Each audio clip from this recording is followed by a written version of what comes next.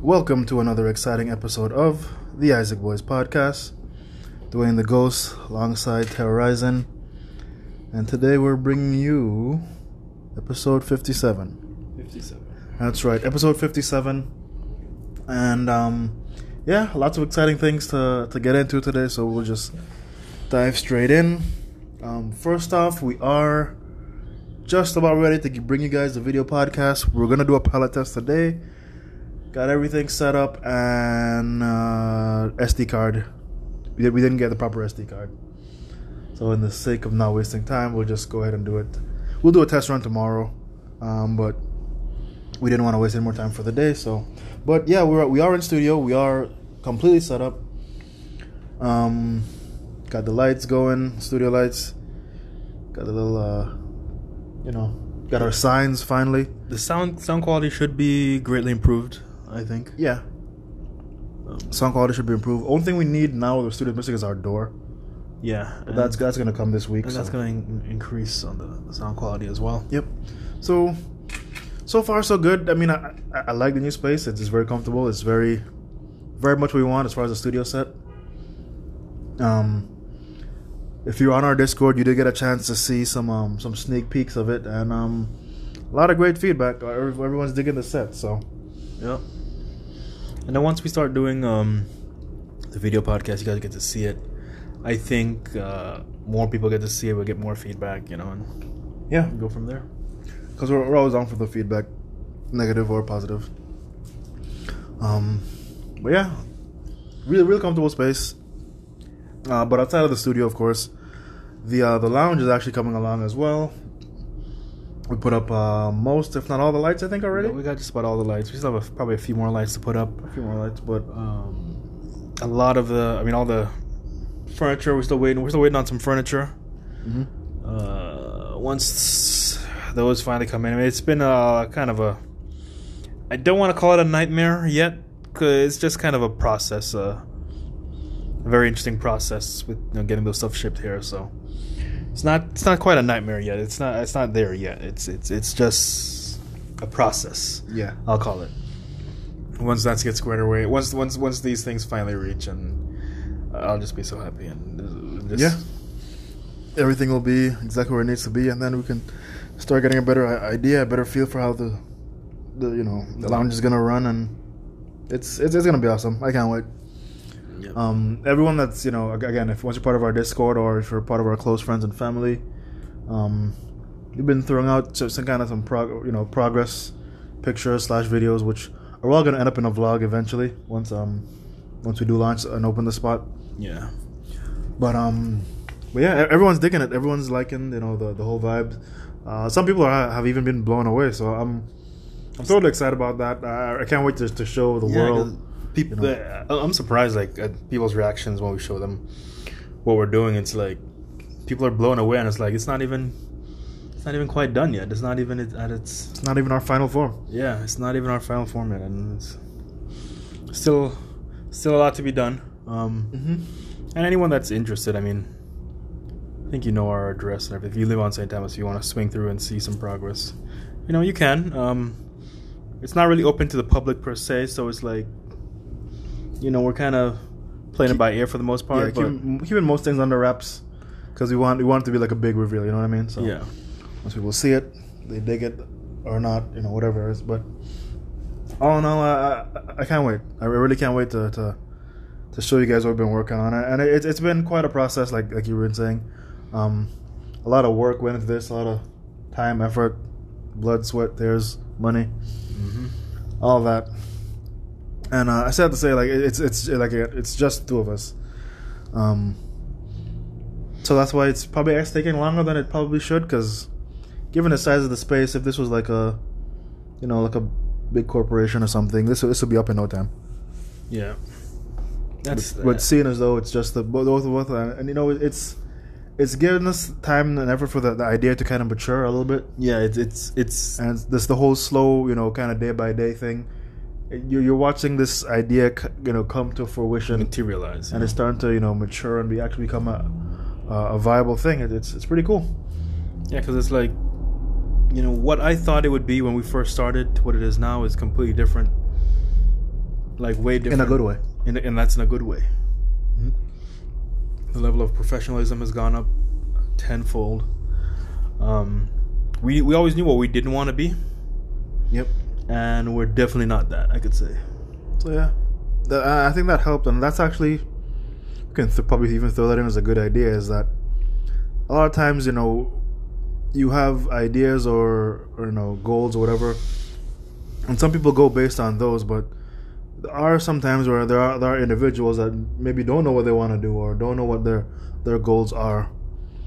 And one of the ways you can, you know, I guess find a path or find a way to move forward is by using the, you know, process of elimination, which is, if you don't know what you want to do, well, figure out what you don't want to do. Mm-hmm. Figure out the things that you don't want in your life or you don't want to be, and then work that way. Mm-hmm. So you know you eliminate those things, and it ultimately will steer you in somewhat of a direction. Maybe not fully fleshed out idea, but you at least you'll know what direction you're going into. And for us, that's kind of what we use, because we always know what we didn't want to be, as far as, you know, VIVN, as far as our events, as far as our you know, this place that we're opening up now. Yeah. We always know what we didn't want to be, so even though we didn't have the exact idea of how the lounge would look, we know how it wasn't gonna look. That's for sure. And that's to say, like, if you're wondering, it's like we definitely didn't want to be just a room with, you know, some guys in the room playing video games. And I mean, we didn't want to have that feel where, like, anyone can do that. You know what I mean? Yeah. Anyone can have a room, buy a bunch of TVs, hook up a bunch of systems to it, and call it a lounge. You know, charge people for that experience. But we want to do something completely different. We want to do something that's organic to what VIVN is, and that's niche to the culture. I mean, we want to put people in a gaming environment, you know, video game environment, so surround you with you know, nerd culture and stuff like that. So, and I think we're accomplishing that. You know, there's, again, still a lot more work to do, but we're every day we get a little bit closer. Yep, every day we get a little bit closer. So, if nothing else, that there's a good idea for the day. But in game news, there's been a couple of video game trailers that dropped this week, or last week rather. I don't know if you guys got a chance to check out a few of those, but one of them that grabbed my attention, that I heard about but I didn't really, you know, look into it too much, was the Gollum game. Yeah. Still not 100% sure what kind of game it is, but based on the trailer, it looks like a very genuine, you know, Gollum / Smeagol experience. But it's, yeah, but the trailer still didn't really give you much. Like, it showed you what the game is going to look like for the most part. Yeah, but it didn't show you what it's going to play like. All the footage is just like, majority of the camera work was just a shot from behind in a different location of him doing something, whether it's crawling, climbing. You know, it wasn't. You never even got a full on shot of his face of what he would look like. True. You know, he was always kind of like on the side. You know, you never got a full. And you never really you didn't get any combat, or if there's any combat or anything like that. It was just, the video was just a minute of him just crawling around, climbing around, pretty much. I was like, okay, I know what the game's gonna look like, but what is the game really about? But I mean, you know, I've always been a you know, Gollum fan. I was, you know, just from, he was such a unique character in, you know, the Lord of the Rings, that, you know, him getting his own game is going to be interesting to see what the gameplay is actually going to be like. But for sure, like, I mean, because, you know, that I think back to my experience when I first saw him, and back then, to me, I've never seen anything like that. Yeah, he was so unique to that experience. I was like, what am I looking at right now? Like, this guy is messed up, you know? Yep. Also, another game that kind of stood out to me was The Ancient. Have you seen The Ancient? Did you see the Ancient trailer? It's another Xbox game. I don't know if it's an exclusive, but it might be. I think I did see that trailer. It's kind of like a third person, but it's kind of zoomed out, kind of top down a little bit. Yes. And it looks very cyberpunk-esque. Yes, I did see that trailer. I remember thinking, like, damn, this is probably going to be another Cyberpunk game that's probably played more than Cyberpunk. It's as unfortunate that is. You're probably right because the game like visually looks beautiful. Mm-hmm. Like graphically, it looks amazing, and gameplay wise, it looks based on what the trailer was saying, it looks like you can it looks multiplayer. It looks like it's a multiplayer game, obviously, and it's kind of I don't know if it's gonna be like a dungeon crawl or whatever like the case is, but it looks pretty good for what the trailer looks like. It looks pretty awesome. If you like that cyberpunk futuristic, look, that aesthetic is. Speaking of, I still have high hopes for that game, but Cyberpunk. Yeah, sure. But yeah. Like I haven't even finished it, and I still need to. I still want to. But I also need to finish. I said I would, and I still haven't done it. Watch Dogs. Need to get back on Watch Dogs. Yeah. They open up the multiplayer part of it now, and yeah, we should definitely check that out. Something we could jump on together. I think we mentioned it already, but we still haven't done it. Definitely want to jump back on Watch Dogs. Yep, we will definitely do that. Well, the last trailer that got my attention though was a game that when the trailer came out, it didn't look like a real trailer. It was like, okay, this is definitely a made up thing, but it's actually a real game. And of course, I'm talking about Exomecha, or I think that's how you pronounce it. It's that game with all those, well, it looks like it's a first-person shooter, very Halo-esque in a sense, but it's everyone's a kind of like a shiny metal. And it was like a first-person shooter, and they were going, and then all of a sudden you see these big mechs, look like Pacific Rim type mechs. I started fighting, and then you start seeing like a mech dragon blowing fire. You didn't see that trailer? I don't think I did. No. You never saw the trailer for X. It came out. Was it during the Game Awards or before that? It came out a while ago, and it was like, it didn't look like a real trailer to me. And then they just released another trailer. And again, the game looks. It looks like a game that everyone always wanted, but not. Not really expected to actually be a game. Because of course it has your first-person elements. You have your vehicles. Very very Halo-esque, but the aesthetic is very weird because everything is like a shiny metal. Everyone, from the mechs to the vehicles to the people, and it's like these kind of a beach type, desert type environments, and they're just all out war kind of a thing. And you're seeing helicopters, and then you're seeing these big mechs fighting alongside these guys on the floor, and then you're seeing big dragons and stuff. It's very interesting. I'm pretty sure. I thought you saw it. I thought it brought it to your attention. But yeah, Exomecha, and it looks like it's close. I think they actually have a date now. So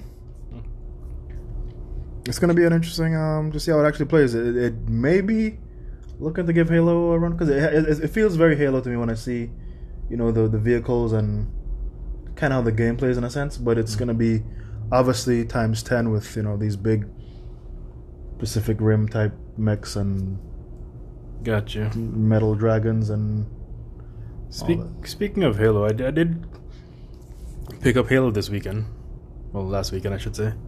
Me and the kids kind of and it's funny because they were the one that asked me to play, and I was like, oh, interesting. My kids generally enjoy playing Halo.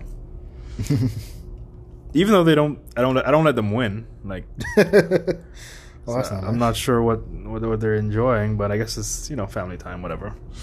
But while we're playing, it kind of like reminded me like back in college when we were big and deep into Halo, we used to even create our own games because Halo allowed you to do that. Yeah, with the whole Forge system and Forge mode, and plus just to edit the game types and stuff.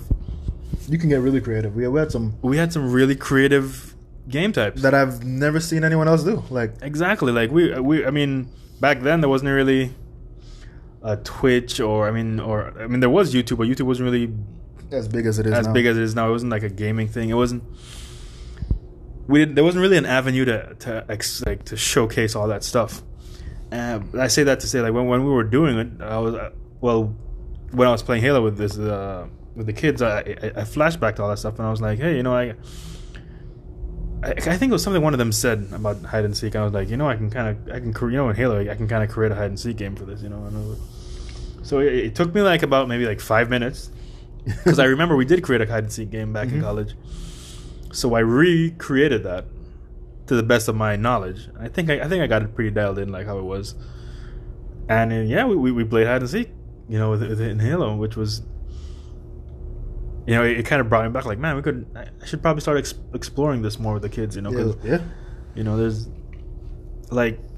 I mean, Halo, for people who don't know, was Fortnite before Fortnite was Fortnite. In my opinion, as far as the creative side. In terms of the creative side, if you right now in Fortnite, there is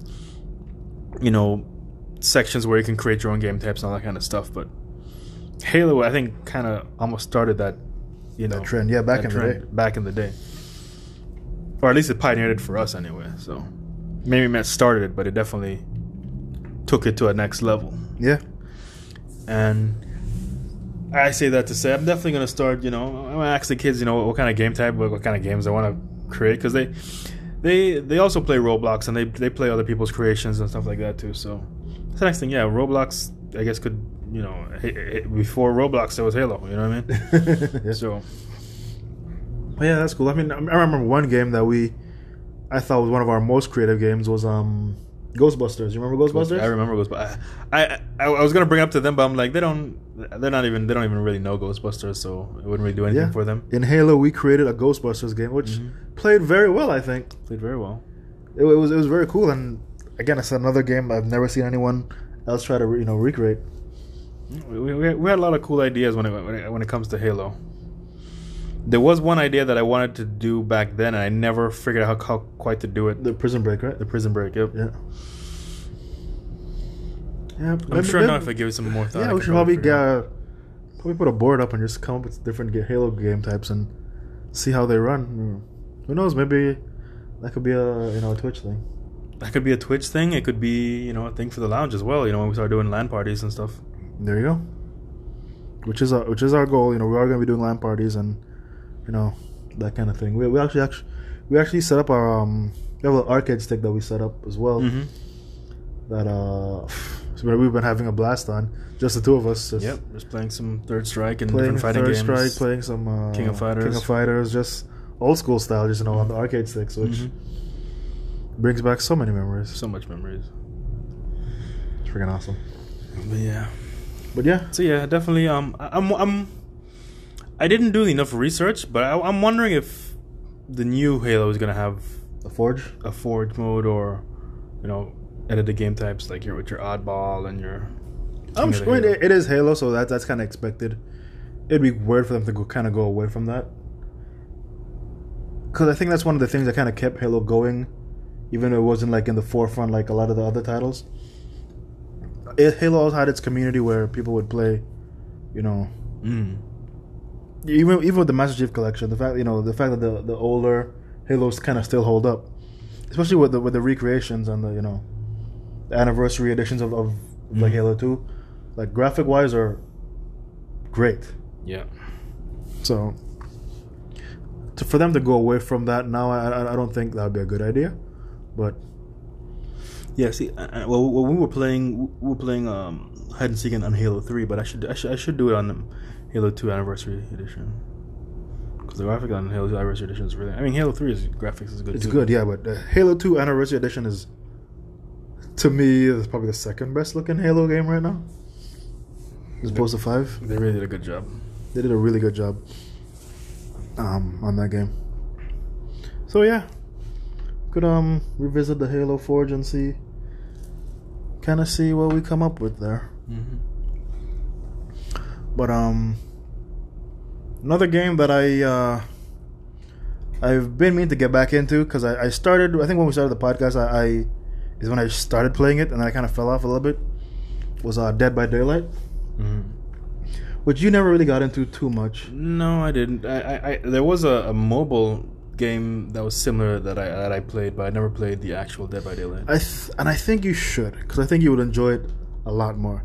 The reason I say that, we've had this conversation, yes, because Dead by Daylight, the community is strong for that game. I don't know if you're aware, but Dead by Daylight is still going strong, still bringing out content, and it has quite the following. I never realized it was as big as it is. Because I thought it was just one of those games that's kind of, you know, has a small community that's kind of dying out. But no, Dead by Daylight is still going strong. And like all the characters that's in it now, it's great. I turned it on just so you just kind of see, and they still bring on new killers. The latest killer is very interesting. It's right up my alley. He looks very much like Jared Leto's Joker in a sense, kind of an Asian version, if you will. Interesting. So it's just kind of a guy, you know, has a, you know, the haircut where it's, you know, shaved on the sides, kind of a thing, and he uses throwing knives and he has a bat. There you go. He has like an overcoat and tattooed, and yeah, it's like kind of your serial killer type psychopath. Interesting.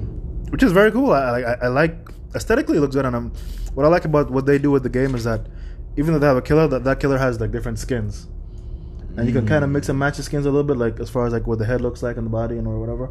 It's not greatly in depth, but you can mix and match some items of it.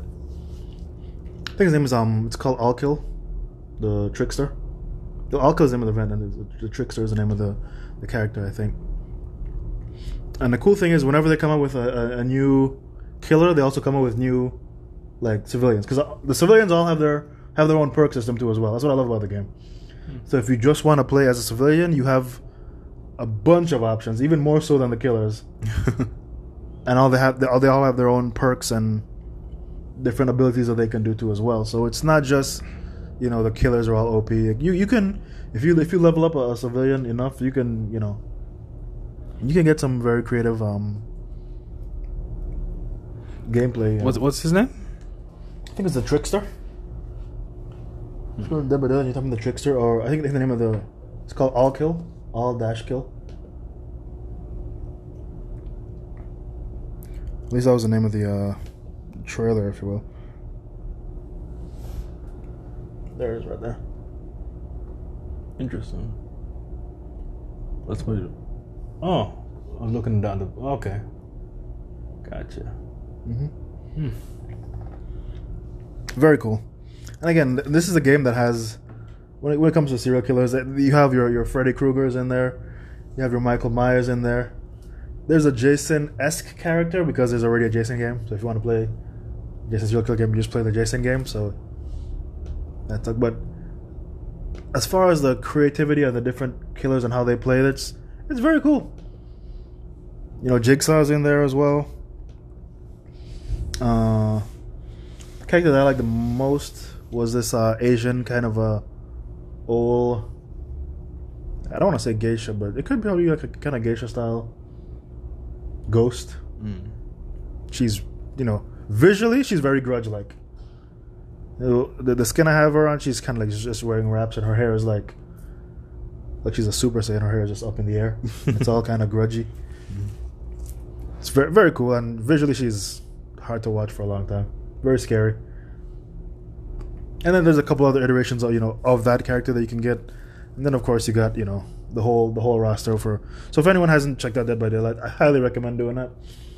Because if you like, and the game is genuine, you can genuinely be scared in the game.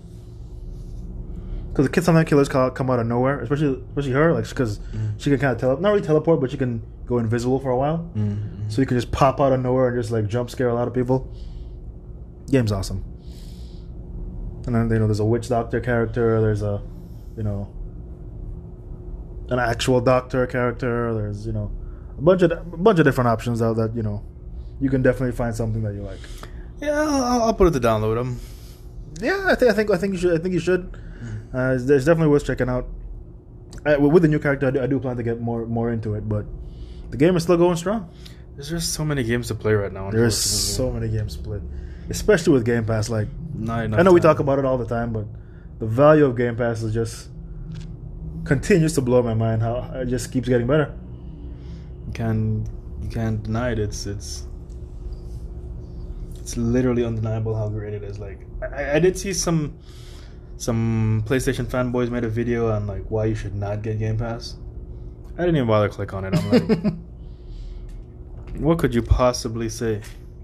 Well, you should have clicked on it. I'd love to hear that argument, but I just didn't want the proper. I was like, it's I don't know. It's to me personally, this is like obvious bullshit. So it's like, Yeah. why am I gonna waste my time? But you never know. Maybe they have a point of view that I never thought of, and I was like, oh, maybe I should have clicked on it. But Trust me, Game Pass isn't going anywhere. no, And I think it's changing the industry, and I think the other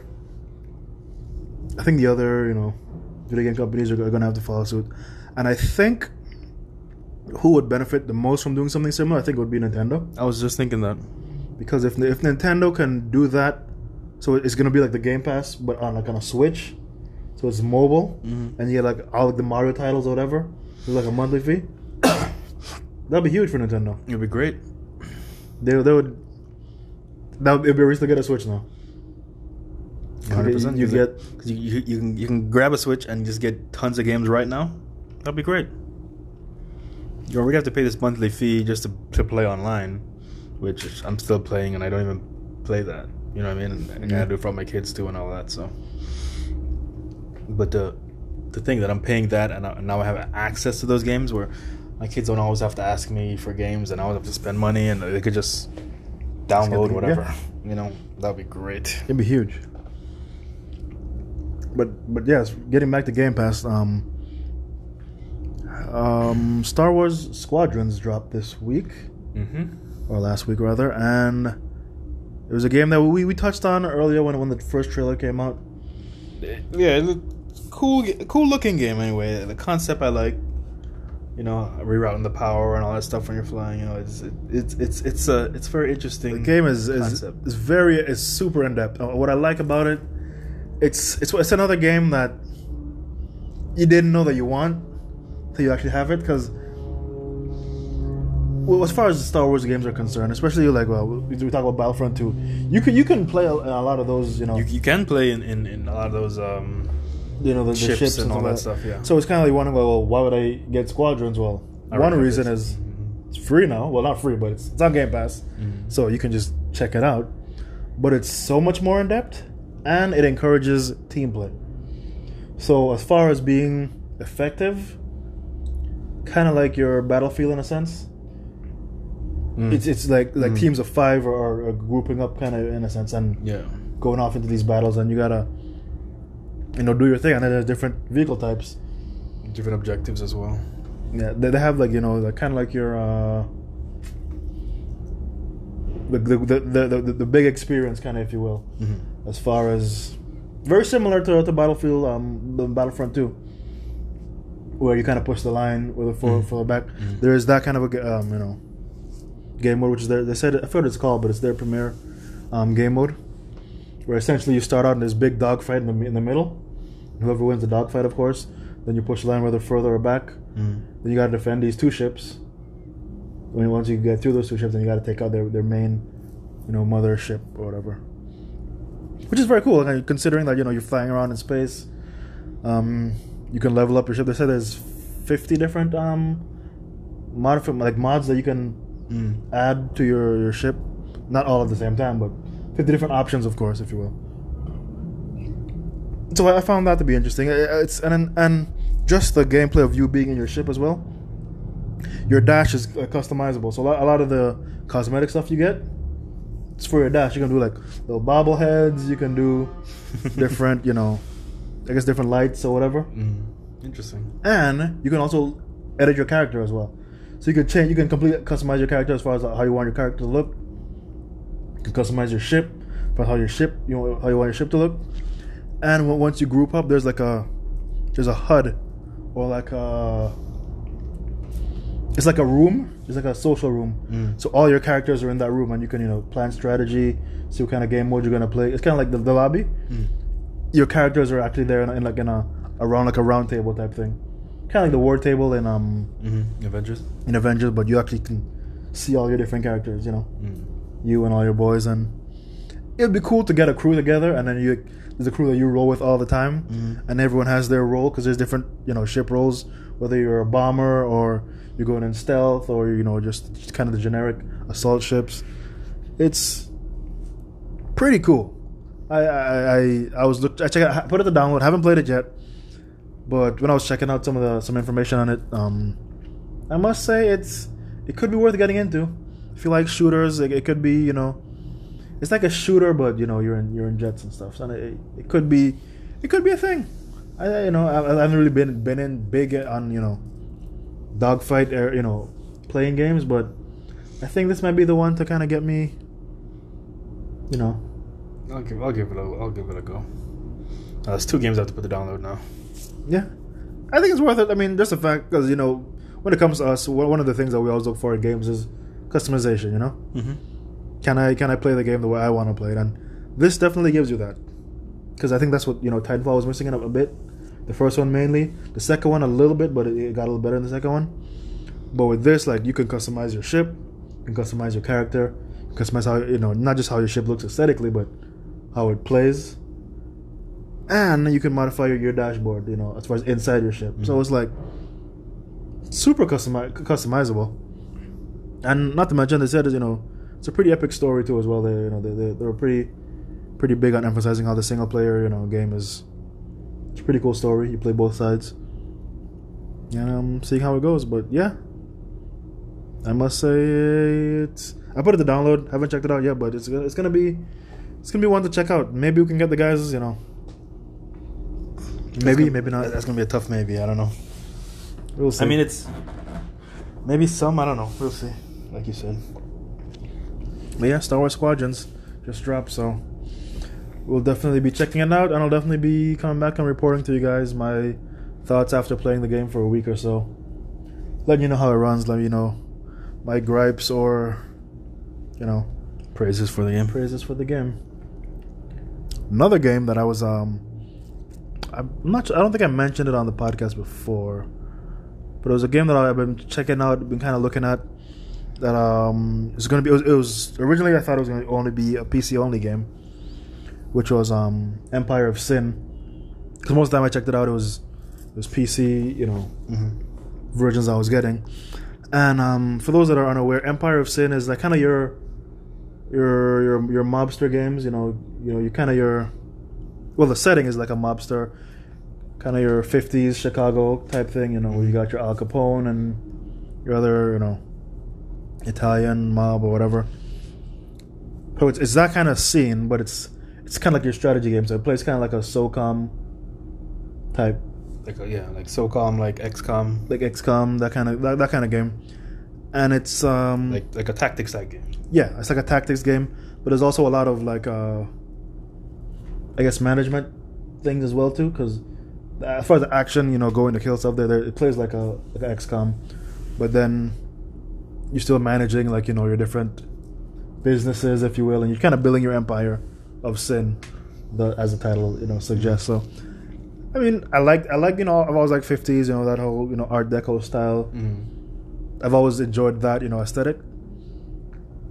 So, and of course, mobster, you know, everyone's attracted to the whole mob scene and everything. So, I think it'd be a, you know, cool game. And again, I thought it was going to be a PC only, but it's on Game Pass now, which I was completely surprised by.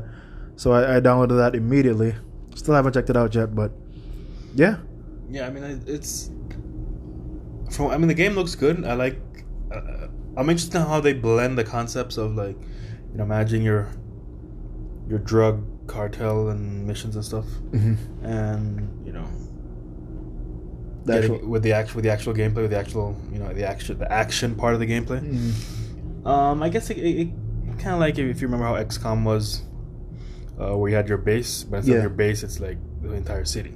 Yeah. So you can kind of spend your money and, you know, spend your money on improving on this operation that brings in this drugs, and, you know, it could be cool. I could see me getting into something like that. And what I like is the different characters. There's tons of different characters. I guess you recruit them to be part of your gang, and they all have different moves. And, you know, it's interesting. It's a mobster tactics game, which is, you know, something you've never seen before. Pretty unique concept.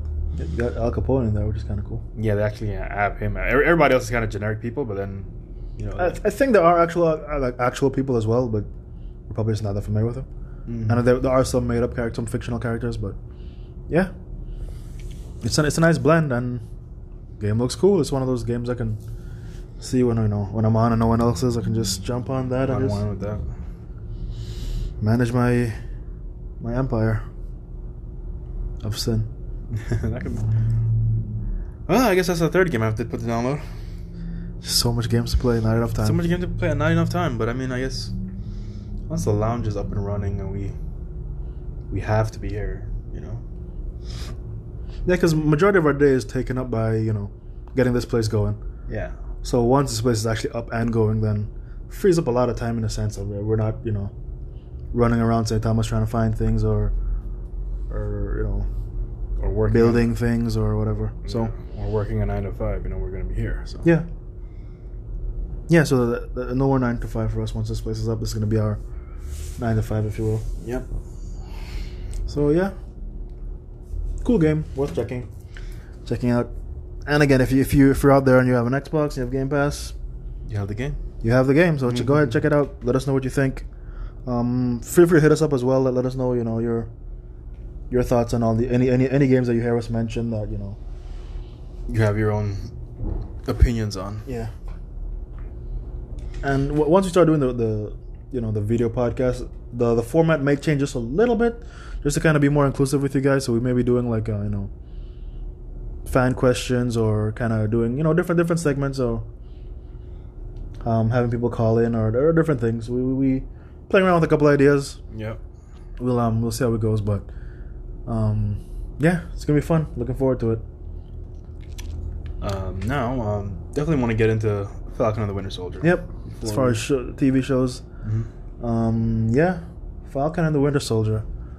And if you guys listened to the last week episode where I kind of touched on what I picked up on the show, a lot of, like, you know, the racial undertones and everything, they're shown even more so in this episode. Yeah, it was you were 100% accurate on that.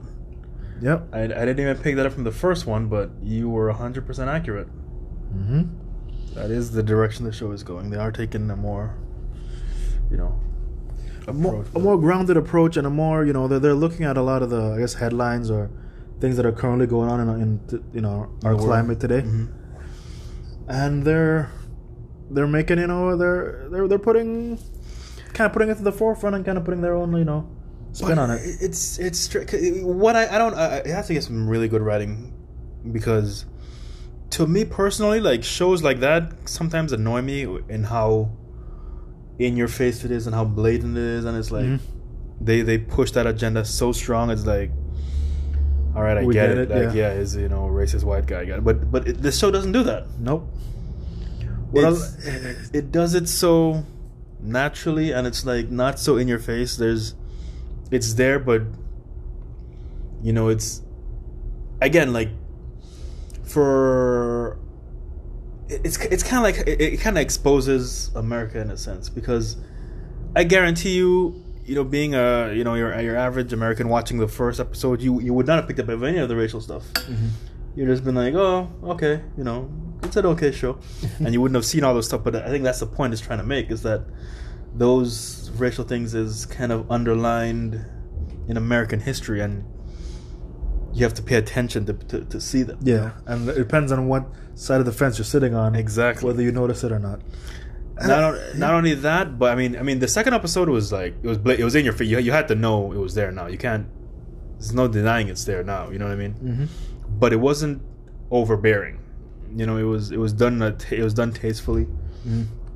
It was done in a way that it didn't take away from the show.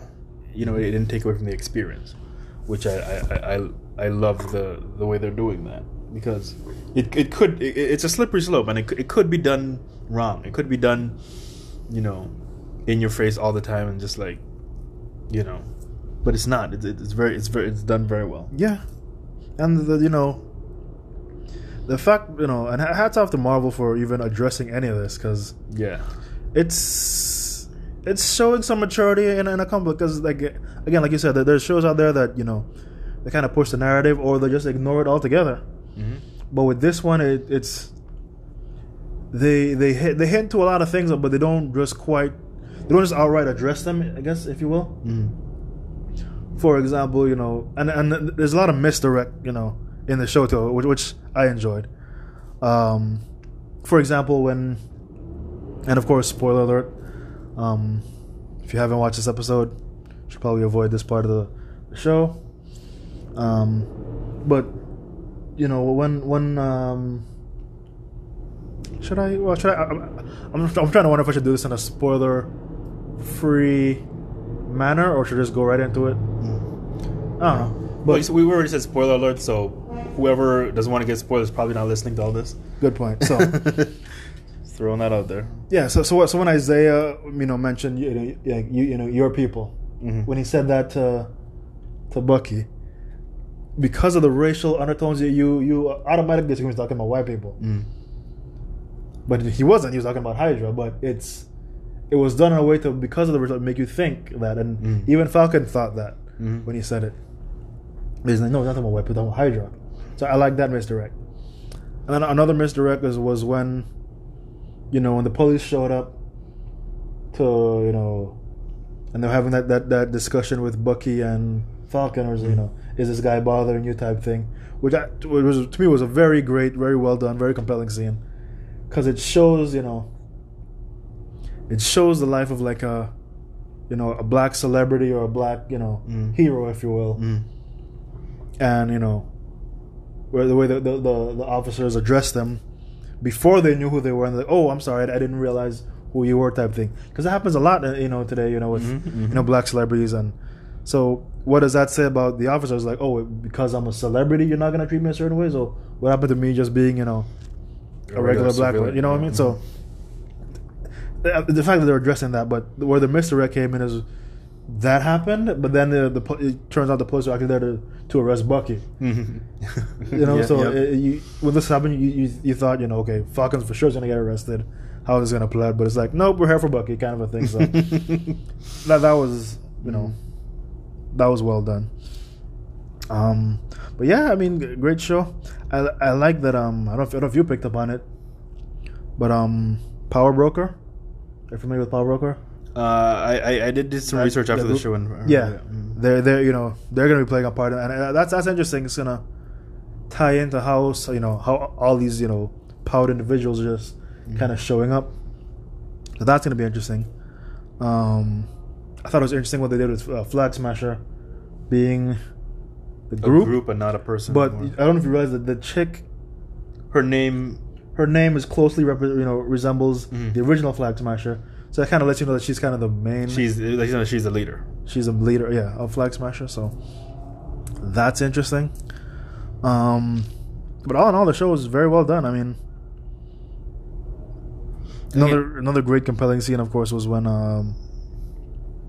Bucky was like, when they're having that therapy session, and he was like, well, Flag, if Cap was wrong about you, then he's probably wrong about me too. It kind of shows you where his mental state is, and it's like, damn, he's just him expressing that. You can see where he's where he's hurting. He's a broken man, and one thing I do like, I really wish Chris Evans was in this show. I really need I need Cap in this show. Like, man, it would make me so happy if he does a cameo, even if it's old man Cap. Like, you need Steve Rogers to put his foot down in this show. So this is what I need from, because there's a lot of things that just there to make you feel. Yes, like U.S. agent. I mean, well, he's not U.S. agent. Well, he's the new Captain America, or he's gonna be technically U.S. agent. But there's the way he speaks, and he's kind of douchey, and he's very douchey, and it's like he doesn't really try to be. He's not a bad guy for being a bad guy's sake. He's trying to do the right thing. You know what I mean? Initially, I had those thoughts, but him throwing his power around, and the way he's the way he got the therapy, he was the one that got Bucky arrested, and but he also got him out as well. But he's throwing his power to show that I can control Bucky, in a sense, or I can control you guys. Yeah, he's much like the U.S. agent. He's kind of staging his like, oh, look what I can do kind of thing. Like, he's kind of staging his moments. Yeah, which the Flag Smasher used to do as well. I mean, sorry, not Flag Smasher. U.S. agent. So it's interesting, that I just like, and this is why I like this is why I prefer Marvel stuff over DC stuff. I hate to always have to bring it up, but Marvel tries to stay close to the comic. They try to, they put their own spin on things, but there is enough comic Easter eggs to keep you like, yes, good, okay, cool, that's cool. You know what I mean? Yeah. There's a lot of that. There's, even though sometimes they go, you know, like, it's not everything is perfect. Not everything is, you know, what you want. I mean, if you can look at examples like Iron Man 3 and stuff like that, but for the most part, it's done right. And this show, I feel so far this show has been it's been handled the right way.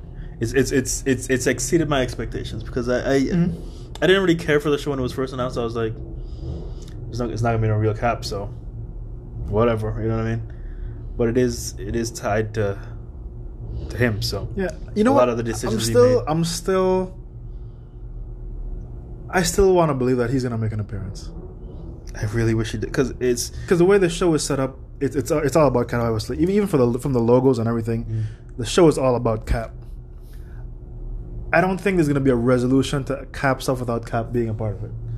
So I think they're probably gonna set it up for probably the last episode, kind of the last, you know, kind of your Luke Skywalker type situation from Mandalorian. I think maybe Cap will make an appearance, and I think it's what's gonna set the show off. It's either gonna be that or Falcon donning his Captain America getup, which I think probably is gonna happen. I think that is going to be the end of the show. What would be awesome if, like, could you imagine at the very, very end of the show, the real Cap comes back as, like, in full gear, like, not old man Cap, and that's the big end reveal at the end of the show, is that Cap is back. You know, they do say Cap is back in the thing, but they're talking about U.S. agent. That would make that show for me. But I know it's not gonna happen. Like, there's no question in my mind that scenario is not gonna happen. I know that. What's more likely is that Falcon dons the Captain America costume, which in the comics does happen. So I'm fine with that. You know. So yeah, it's gonna be interesting. Looking forward to and the last episode there. Finally introducing Zemo, so yeah, I'm surprised it took him this long. I thought he would have been introduced already. And that's the thing. Like, with everything that was leading up to, like, all the trailers and everything leading up to this point, I thought Zemo was gonna be like the main bad guy. Turns out he might not even be a bad guy at all. Yeah, exactly. He's gonna be interesting. I'm pretty sure that something's gonna happen. He's probably gonna start out that way, but it's Zemo. He's not gonna stay, you know, an anti-hero like that. Because his whole purpose was against the Avengers. He didn't like. He wants less heroes. So I'm interested. I'm interested to see when and why he wears the mask. You know, I think that's gonna be interesting. Yeah, it's gonna be cool. So, but as much as I would like to introduce, like, you know, other characters, like maybe a mutant or two. And it doesn't fit. It doesn't fit. But I keep seeing rumors, people saying that might be a thing. But I keep hearing that too, especially, you know, where they keep mentioning Madripoor. Yeah, Madripoor. So we'll see. But it doesn't fit. It doesn't. If I see a mutant, I'm like, this is for Wanda and this is for WandaVision. You know what I mean? No. So, but yeah, so far so good. Falcon and Winter Soldier. Friday can't come quick enough, obviously. Yeah, I'm back on the 4 o'clock in the morning. I will be watching them now. Oh, you're back there. I'm gonna after episode 2. Yeah, I'm there now. Episode 1, like I literally watched episode 2 like much later in the day, like at night. You know, because we had a lot of things going on and stuff. I mean, I personally don't have much of a choice. I have to watch it later. But now I'm back on the 4 o'clock in the morning. I will be up. I will be watching it. Cool. Another show that I started to check out that I highly recommend now is Invincible. Yep, it's officially out now. Invincible is officially out on Amazon Prime Video. And for those that are unaware, this is a comic book that ran. I want to say early 2000s. It was early to mid 2000s. I would say. I could be wrong on that, but that's when I was made aware of it anyway. And it's kind of your more darker superhero stories, if you will. Mm-hmm. So the comic book was always, very violent, even though it was, very colorful as well. So that was kind of, polarizing about it, because usually the darker stories are more darker color palettes. Darker color palettes, yeah. This was one of your comic books that has a very colorful color palette, but still very violent, still very dark in a sense. And the show is the same way. Show is the same way. And I was surprised. I wanted to see how dark the show would have gotten, and it's already gotten pretty dark.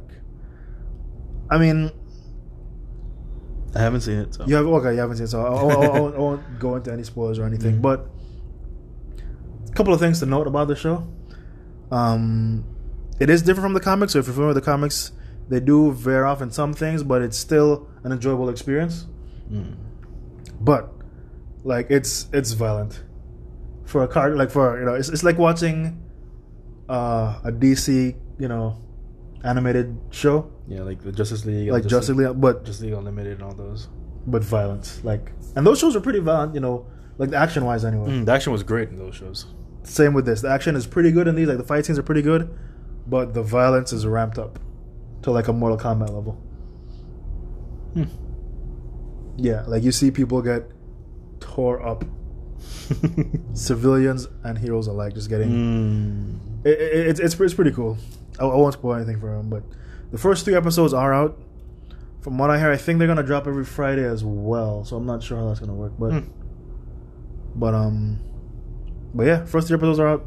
Definitely worth checking out. But as far as the characters, I like all the characters and their portrayals, if you will, because it's it's about this guy he's kind of like your Superman type, character that's sent to he's sent to be the guardian of Earth for the most part, and he's been doing his thing, and he has a son, but his son's half I forget what his race is, but half that race, half human. Yeah, so he's waiting for his powers to come in, and they come in, and now he has he wants to be a hero like his dad, kind of a thing.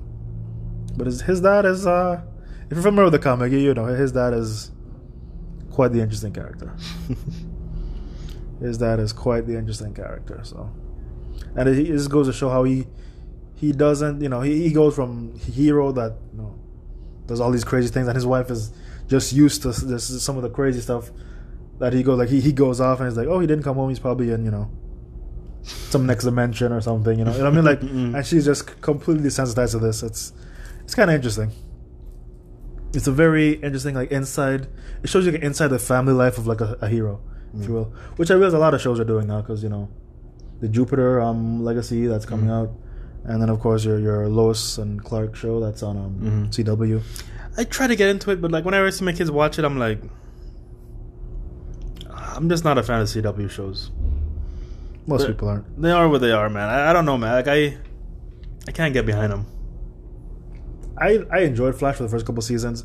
I enjoyed Supergirl for the first season.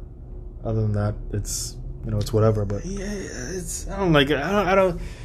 They're just truly catered to tweenage, for lack of a better term. It's just too. And I don't know. That just rubs me the wrong. For Supergirl, apparently it's on its final season, I think. Yeah. You tell me all these seasons and there's no mention of Power Girl? I don't even remember Power Girl even making an appearance. Especially now that they're doing all these different dimensions and time travel and all this stuff. You couldn't bring a Power Girl one time? You couldn't make her don that costume one time? Or not? Okay, maybe the actress doesn't want to don the costume for obvious reasons. But have, since you're doing alternate realities and stuff like that, and that is exactly, Power Girl is, Supergirl from a different, reality. Bring in a different actress. I think I just thought Power Girl was make an appearance. When it comes to Supergirl, Power Girl is just so tied into that. It should at least. I mean, again, and I really haven't watched it, so I don't. Maybe it was mentioned. I don't know, but I've never heard of. I don't know. My daughter is big into it, and there's never been mention of Power Girl or anything. And I'm like, I even want to ask her, do you even know who Power Girl is? I literally want to ask her, have you ever heard of Power Girl? You know who that is? No. And that's all the reason you need to not watch those shows, in my opinion. It's I don't know, the DC the DC CW shows don't. I don't think they pay enough homage to the character, to the comics. I mean, Flash. They do crossover stuff. So they do crossover stuff, and it's cool. And I think the two shows I feel did the most good would be the Green Arrow and Flash. I think most people agree with you with that. Those two shows I think did it the most justice, but it still has some ways to go in my opinion. Like, I like the fact that Gorilla Grodd was in Flash, and I think what's his name was in it too. Shark guy, what's his name? Who was in everything now apparently. King Shark. I think he was in it as well. We didn't even cover the Suicide Squad trailer, but we didn't cover the Suicide Squad trailer, but it's not much to cover. Not much to say. It was a great trailer. It was a red band trailer, so it had a lot of gore. Yep. King Shark ripped a guy in half. It's gonna be interesting. I think it has an R rating too, so probably most of that R rating is probably just gonna be just for King Shark, just eating people and tearing people apart, and maybe some language, of course. But Suicide Squad trailer is out for those that are unaware, so definitely go check that out if you haven't already. But I think right now is a good time to take a quick little break. We'll do our break stuff, and then we'll come back and get back into some fight talk. So stick with us. There's a lot to discuss when it comes to fight talk. Plenty. Enjoy listening to the podcast? Well, consider becoming a supporter. As a supporter, you can directly support the podcast with monetary contributions ranging from $1 to $10 based on your budget. Your monthly contributions will ensure that we can continue to do what we love doing, bringing you great content. Go to anchor.fm/VIVN to find out how you can become a supporter. All contributions are greatly appreciated. And we are back. Now, getting ready to head into some fight talk. This past weekend, UFC card did not disappoint. No, it did not. And before we get into a lot of the what happened, what didn't happen, I'll admit I was wrong. I was entirely wrong about my assessment of the main event. Yeah, that's true. That's right. For our last podcast, I went a little heavy on Francis, and I'm eating my words now because he is currently the new heavyweight champion. So, but we'll get into that. We will get back into that. In terms of the prelims, the very first prelim was a really good back and forth fight.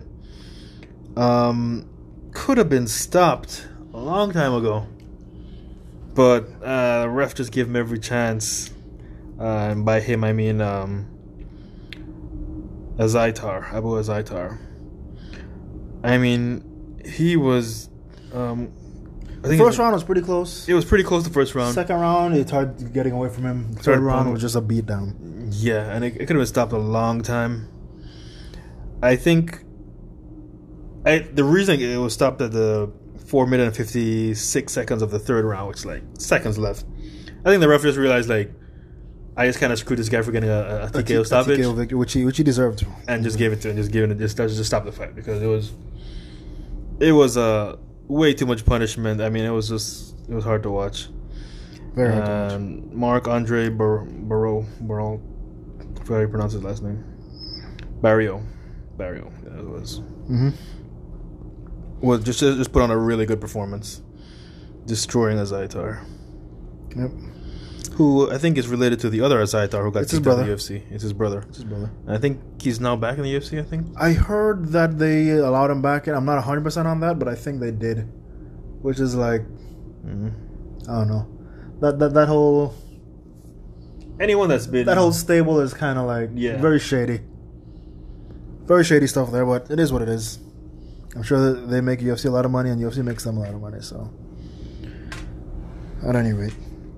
Not a ton. I mean, there were a lot of good fights in the prelims. I don't want to discredit them by kind of skipping over, but Khabib's cousin he won his fight.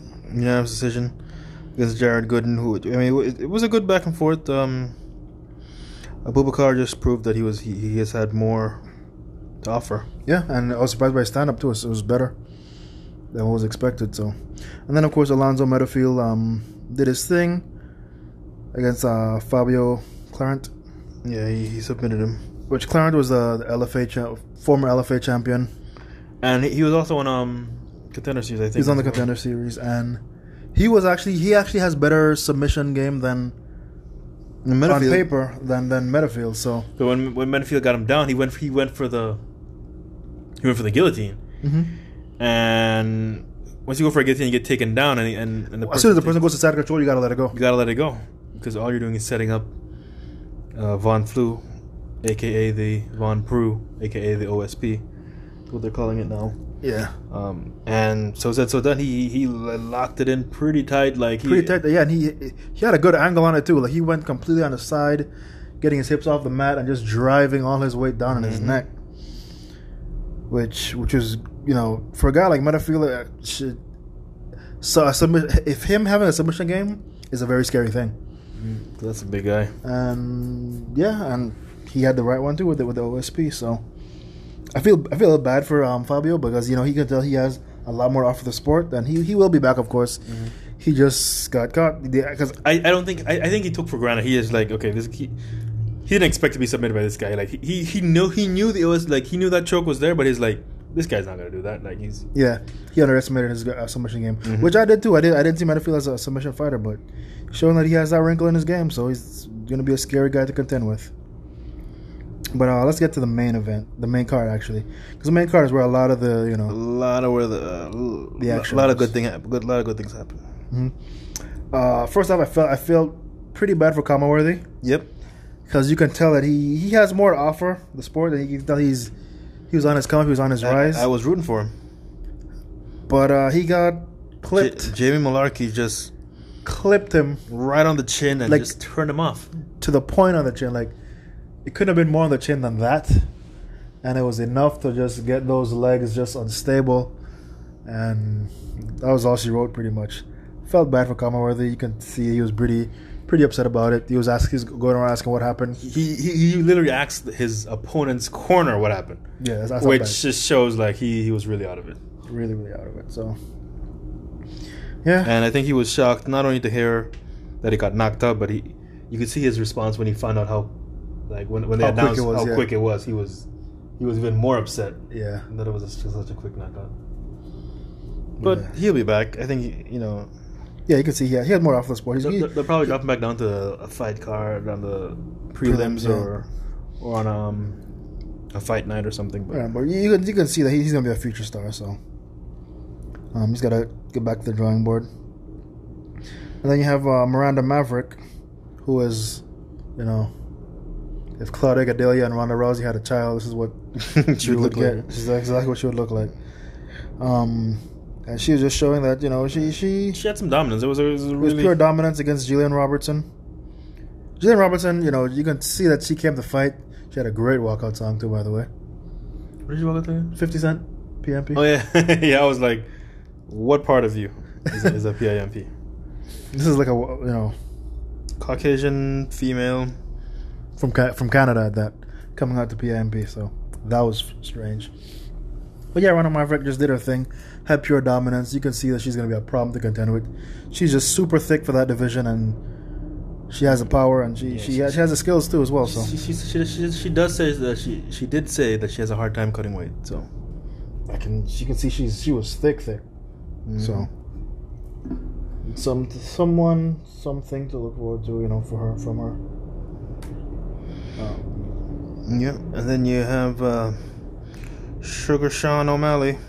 This was one of those against Thomas Almeida, and this fight on paper it looked a lot closer than it actually was. Because on paper, I thought, you know, Almeida had the skills. He's a veteran, you know, he's been in there long enough, and he's from Shooter Box, you know. He's tough. He can take a few. Yeah, he's one of those tough. And boy, was that on display. His toughness was on display because Sean O'Malley. I don't give Sean O'Malley enough credit. I think most people don't. I still don't really care for him, but I would give him the credit and say, like, skill-wise, you could see that he's put in the work. There's no question on whether or not he's a hard-working fighter or not. You can see that he has. He's definitely a hard-working fighter, and you could see that he pays attention to what he does. And even in the post-fight press conference, he says he's his own biggest fan, where he watches his fights over and over and over. Like he can't wait to go back and watch this fight. Mm-hmm. Like he loves to watch his fights and critique his fights. Like he is all about not only putting on a great performance, but putting on something, just doing flashy stuff that you can go back and rewatch and be like, oh, that was cool. You know, he's all about that. Yeah, which is I can kind of relate because I've watched my fight a few times too, and I could understand it from that perspective, but I can tell when it comes to him, it's on a whole other level. Yeah, he's critiquing himself, and he's doing fan service. You know, he's fighting in a way that fans will definitely love and appreciate. Yes, he has a very fan friendly style. His style, if anyone hasn't watched, like maybe more so this time than in his other fights, he reminds me a lot of Conor McGregor in terms of his style. His stance and using his range.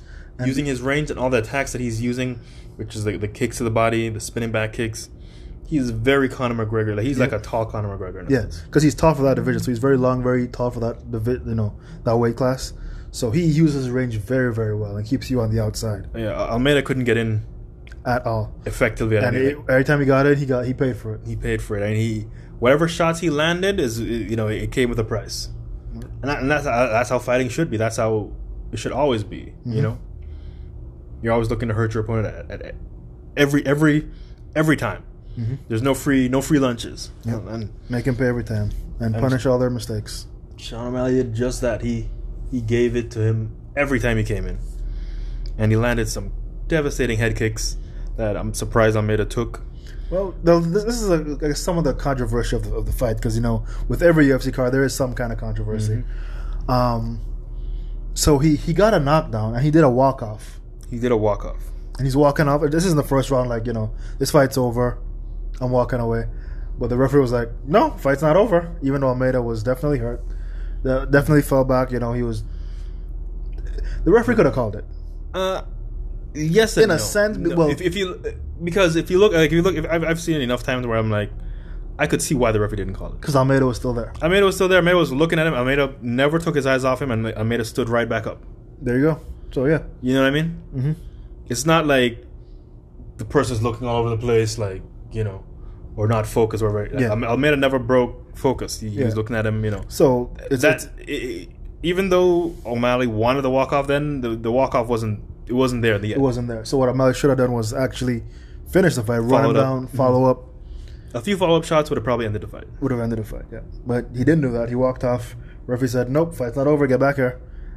And the fight continued to the third round. Actually, went all the way to the third round. So it just showed you, like I said, Almeida's toughness was definitely on display, because he didn't let up. He just, he was still there even though he was getting pieced up.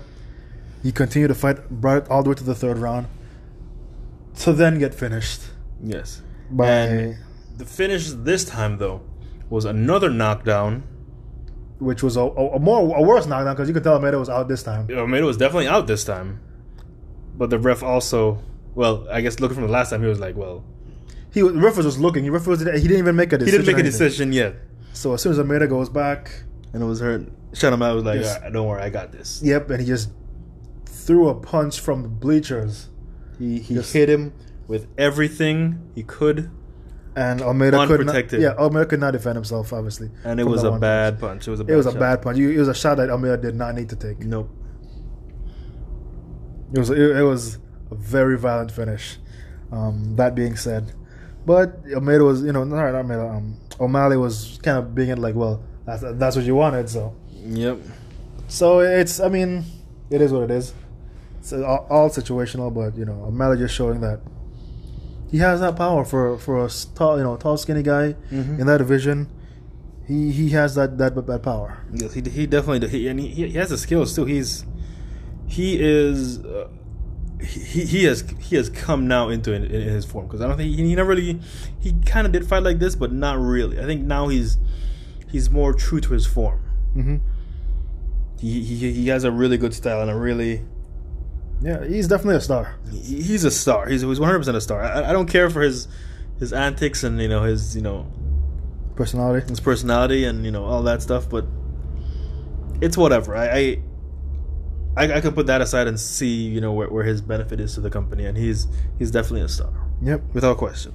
You're gonna see a lot more Sean O'Malley in the future because the kid is must-watch TV. And I thought he would call out Chito Vera because that's the last guy that defeated him in a fight where he still to this day says he didn't lose. Mm-hmm.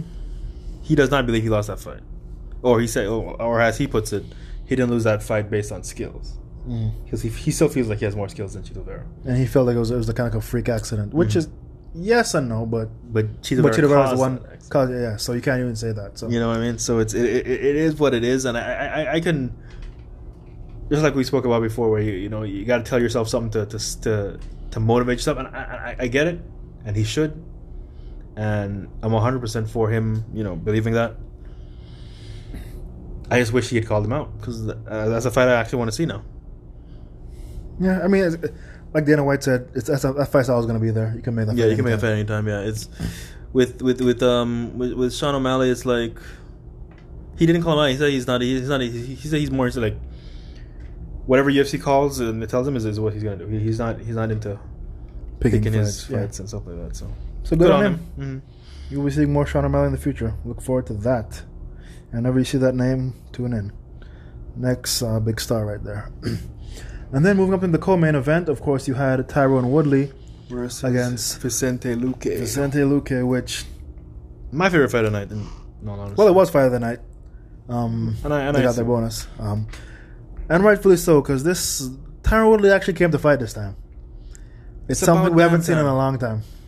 If that Tyron, I think that Tyron Woodley could beat Burns. Maybe not beat Burns, but maybe. You never know. If one of those shots had landed right and Burns didn't respond well to it, it could have been over. You know what I mean? There is a Tyron Woodley that is a world beater. That any given Sunday he could win. And we just haven't seen him for like 4 fights. Mm-hmm. And it was good to see that Tyron Woodley again, because as much as a killer Vicente Luque is, when Tyron came out full guns blazing, I was like, whoa. Yeah. I was scared for him. Mm-hmm. I was like, this is the Tyron Woodley that we all were afraid of. You know what I mean? So, I mean... Honestly, I thought Tyron Woodley was going to win the fight. I would have been happy if he did. When he started landing those bombs on him, and you saw like Vicente Luque kind of getting a little wobbly, I was like, ooh. Not only that, but I like when he pushed him against the cage and so like, even though like he's been doing a lot of that lately, it was different this time. It was more ferocious and it was more with purpose, as opposed to just holding on for dear life. You know what I mean? There was a different Tyron Woodley, and I was happy to see that Tyron Woodley. I was like, I don't even mind if he loses or he did end up getting. I mean, he was getting destroyed from. I mean, Luque put it on him. Yeah. So when Luque landed that right hand, it put Tyron Woodley on wobbly legs, and he never really recovered. I've never seen someone wobble that bad for that. Like, I mean, he was stumbling all over the cage and like grabbing for the fence, like he couldn't. He couldn't stand up on his own fruition. So, and eventually, Luque got him down and submitted him, which was interesting because it was with a dart stroke, and Tyron is. He has used that choke before in the past, so his corner was saying, you know what to do, how to get out of this. And I heard when they said it. And just like Luque, when I heard them say it, I was like, I don't know, this is pretty tight. That looks pretty tight to me. And so said, so done. Tyron was out of it. He tapped, and he was like, when Luque let go of it, I mean, he was begging for air. It was like, you could tell it was tight. There was no getting out of that. It was like, there wasn't no, you know what to do, how to get out of this. No, there was none of that. There was. It was over when, and Luque said that's kind of like how he does all his submissions. He doesn't go for them if he doesn't think it's already over. He doesn't waste energy with them. He's not gonna try to submit somebody, as a way out. Yeah. When he goes for the submission, it's done. It's over. Which is, from an MMA perspective, that's the way to go. That's the way it should be. Your striking should be good enough so that you destroy someone to get him down, where when you put that submission in, it's over. It's in. So that's it. And it was, I don't know, hats off to him. I mean, again, the trouble now with Woodley is that that's 4 in a row. That's 4 in a row now. And the sad part is that was his last fight on his contract. Oh, that's it. That's it. So I was like, do they renew? They're not gonna renew. Do they? I guarantee you, they're not gonna renew. It sucks. And now that's probably the last time we're gonna see Tyron Woodley in the octagon. In the octagon, maybe he can go somewhere else. I mean, I'm pretty sure he will. Because that's it. Maybe like a Bellator or something, and Maybe. he'll probably do good there, hopefully. But Yeah, for the last fight of your contract, and it's 4 in a row. And even at the press conference, Dana was like, "That's 4 in a row." That's because someone asked him, like, if what did you think about it? Like, is he done or whatever? And he didn't answer, but he was like, "Dude, it's 4 in a row." Like, that was Dana's. Like, once Dana said that, I was like, "Yeah, that's it."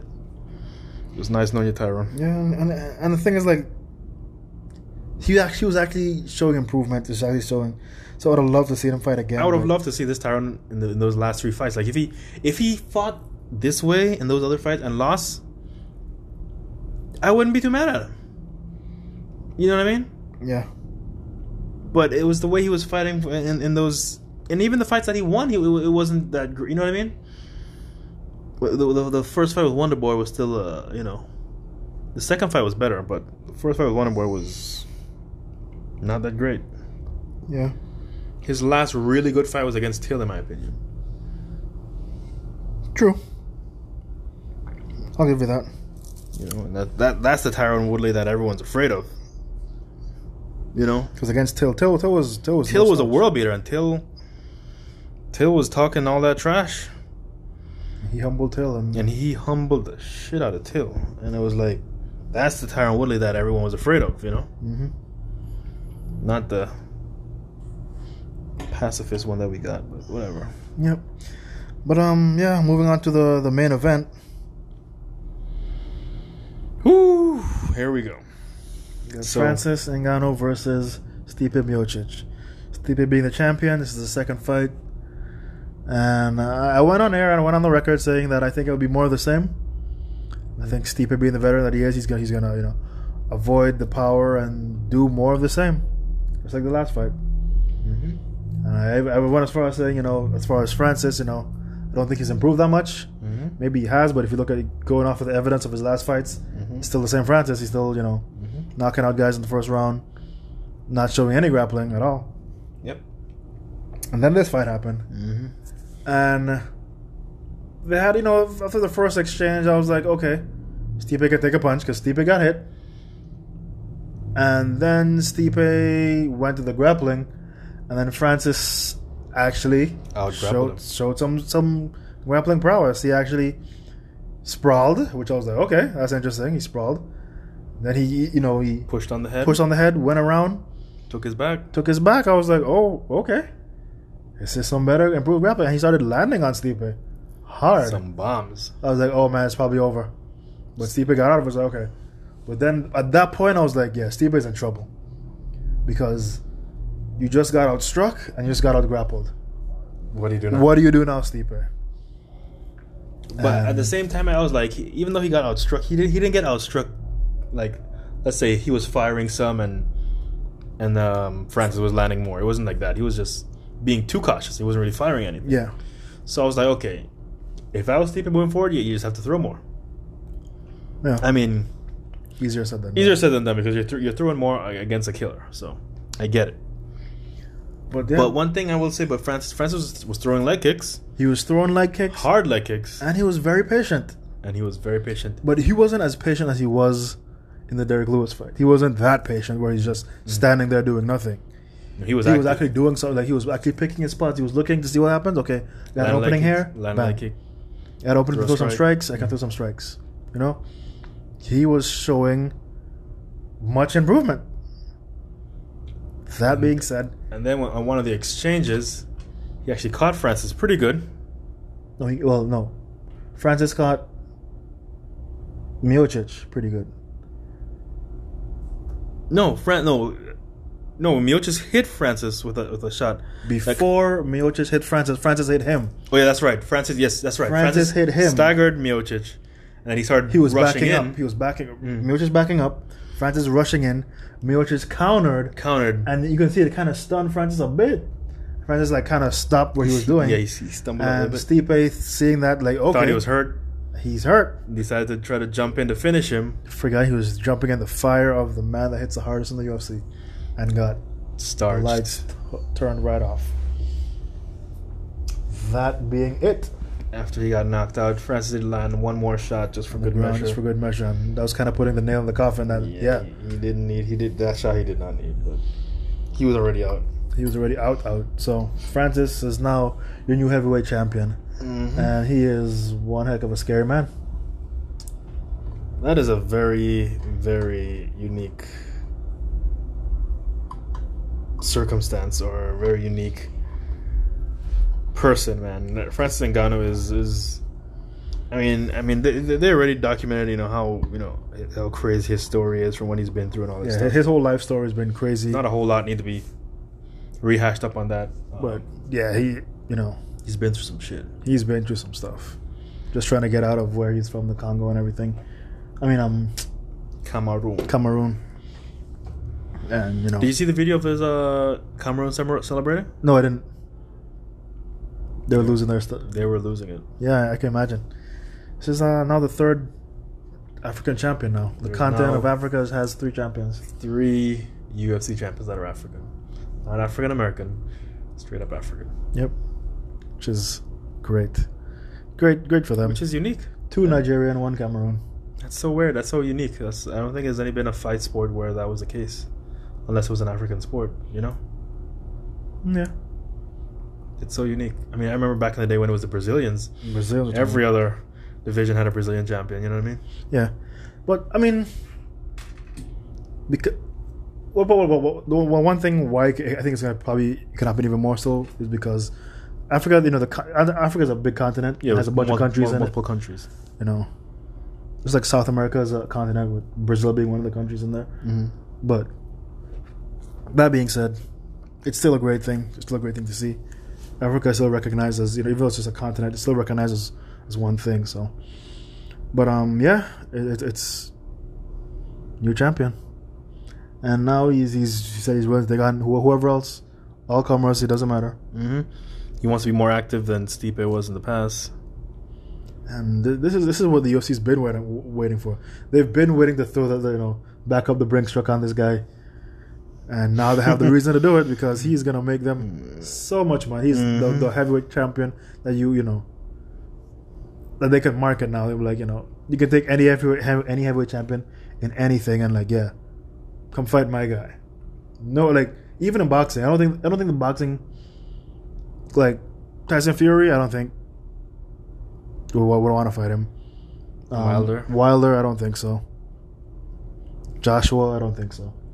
Because he has the stand-up skills. But he has that power. He has that scary power where he just needs to land clean. Mm-hmm. And he has such a big, thick neck and traps. Is like he can take take punches because of that. Mm-hmm. Guys, and there's no waste. He's not fat or sloppy or anything. It's just all this lean muscle. All man meat. Scary dude, man.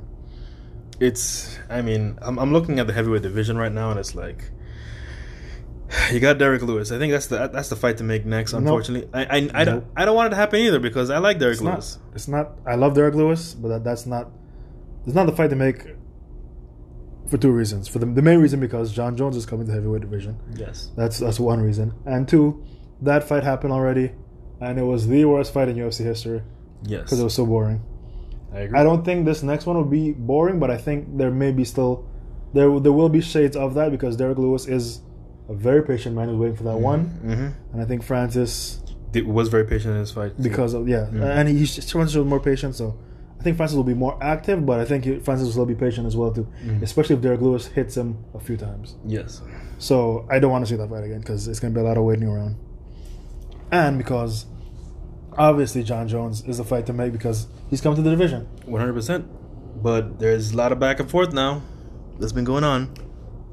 I don't know if you've been keeping up. I've been keeping up, and so pretty much, as much as I am not on the Jones bandwagon, I am for this time around. I'm 100% on his side for this time around because I think Dana White handled the situation very poorly. He handled the situation extremely poorly.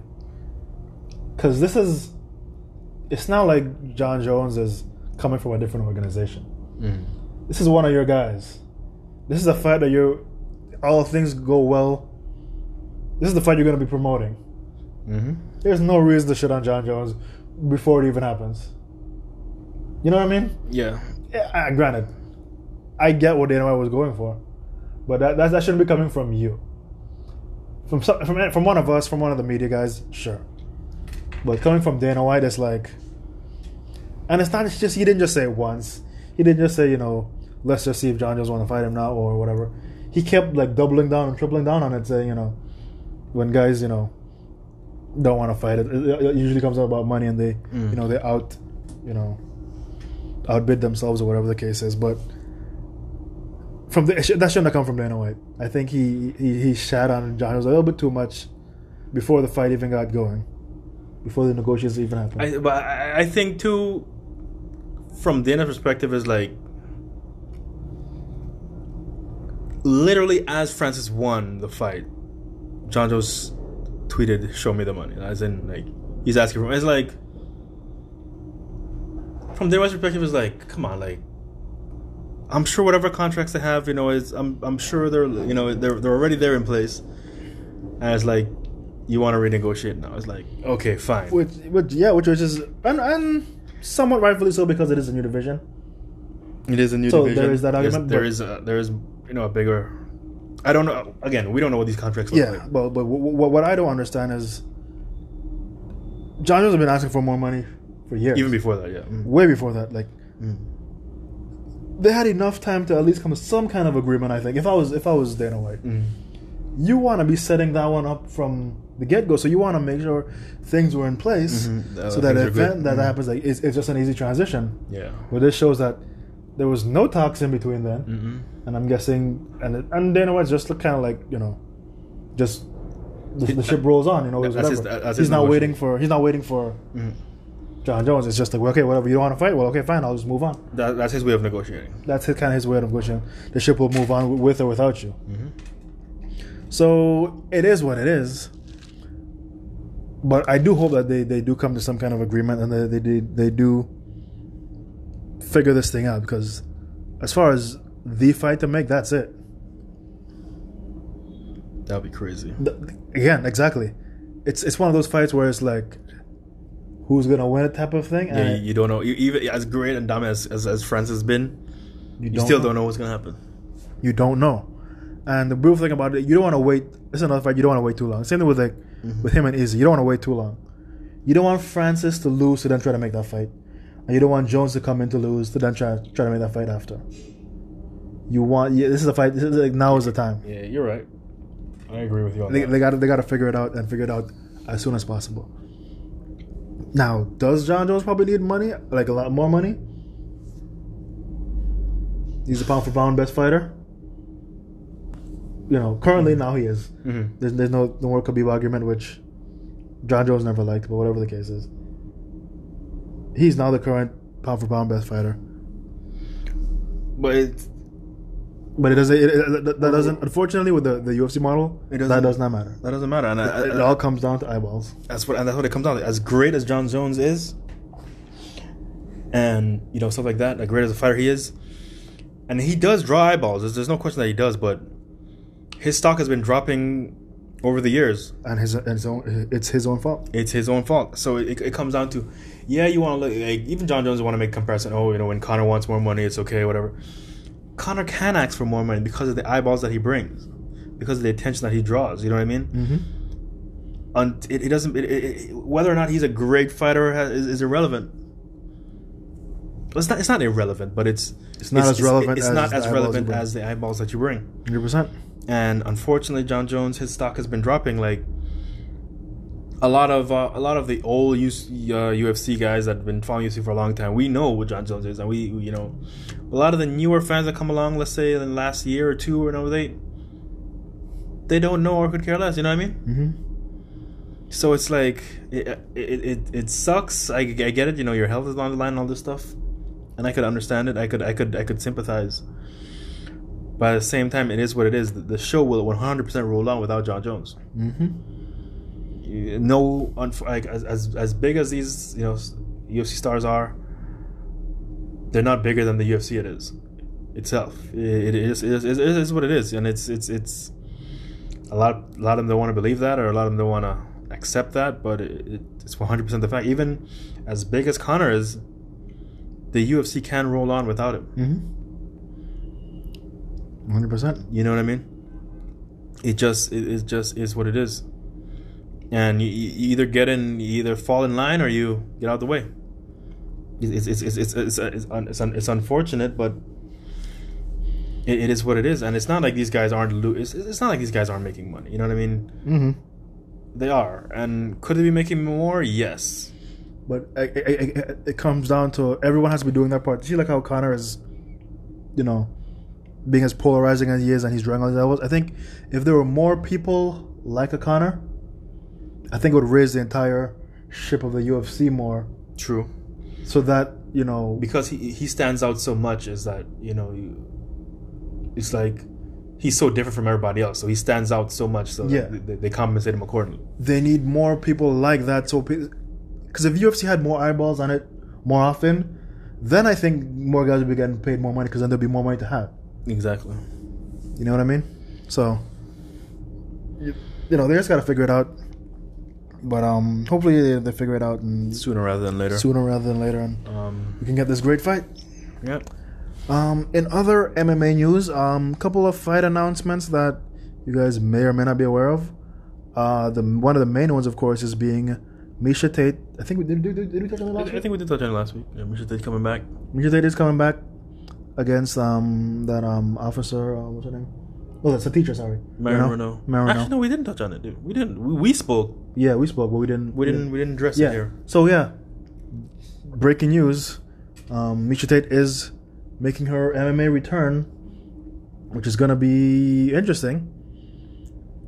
She's going up against Renault, which is gonna be Renault's last fight. Marion Renault has decided that she's gonna retire, so she's her last fight, and it's gonna be against Miesha Tate, which Miesha Tate, for those that are hardcore fans, remember Miesha Tate. Most people know her from that rivalry she had with Ronda Rousey.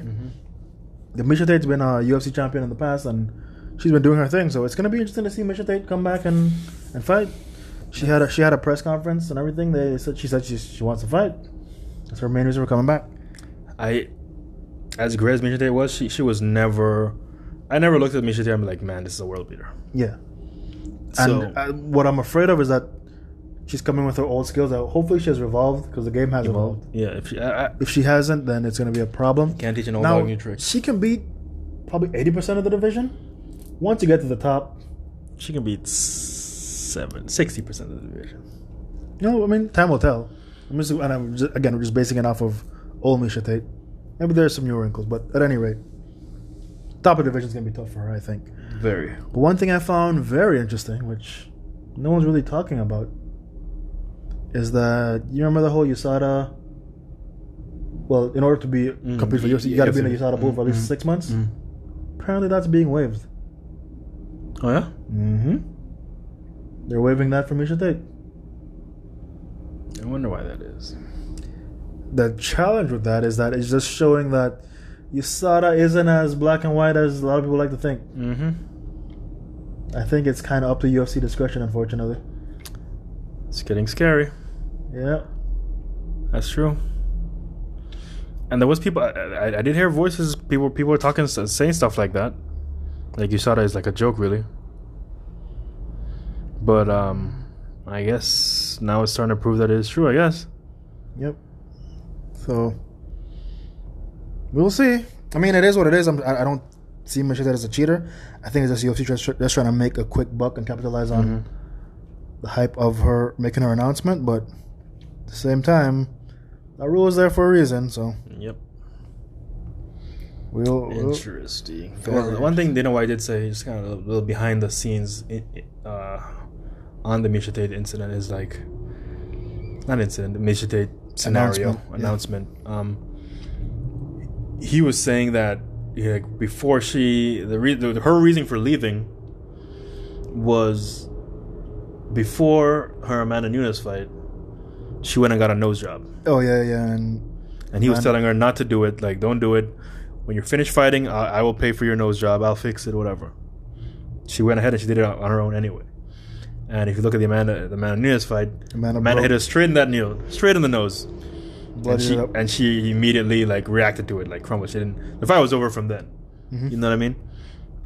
So Dana White did address that. I was like, now the nose obviously healed up. It's fixed. It's 100% her, like part of her now, and she feels more comfortable now. So that's why she's coming back.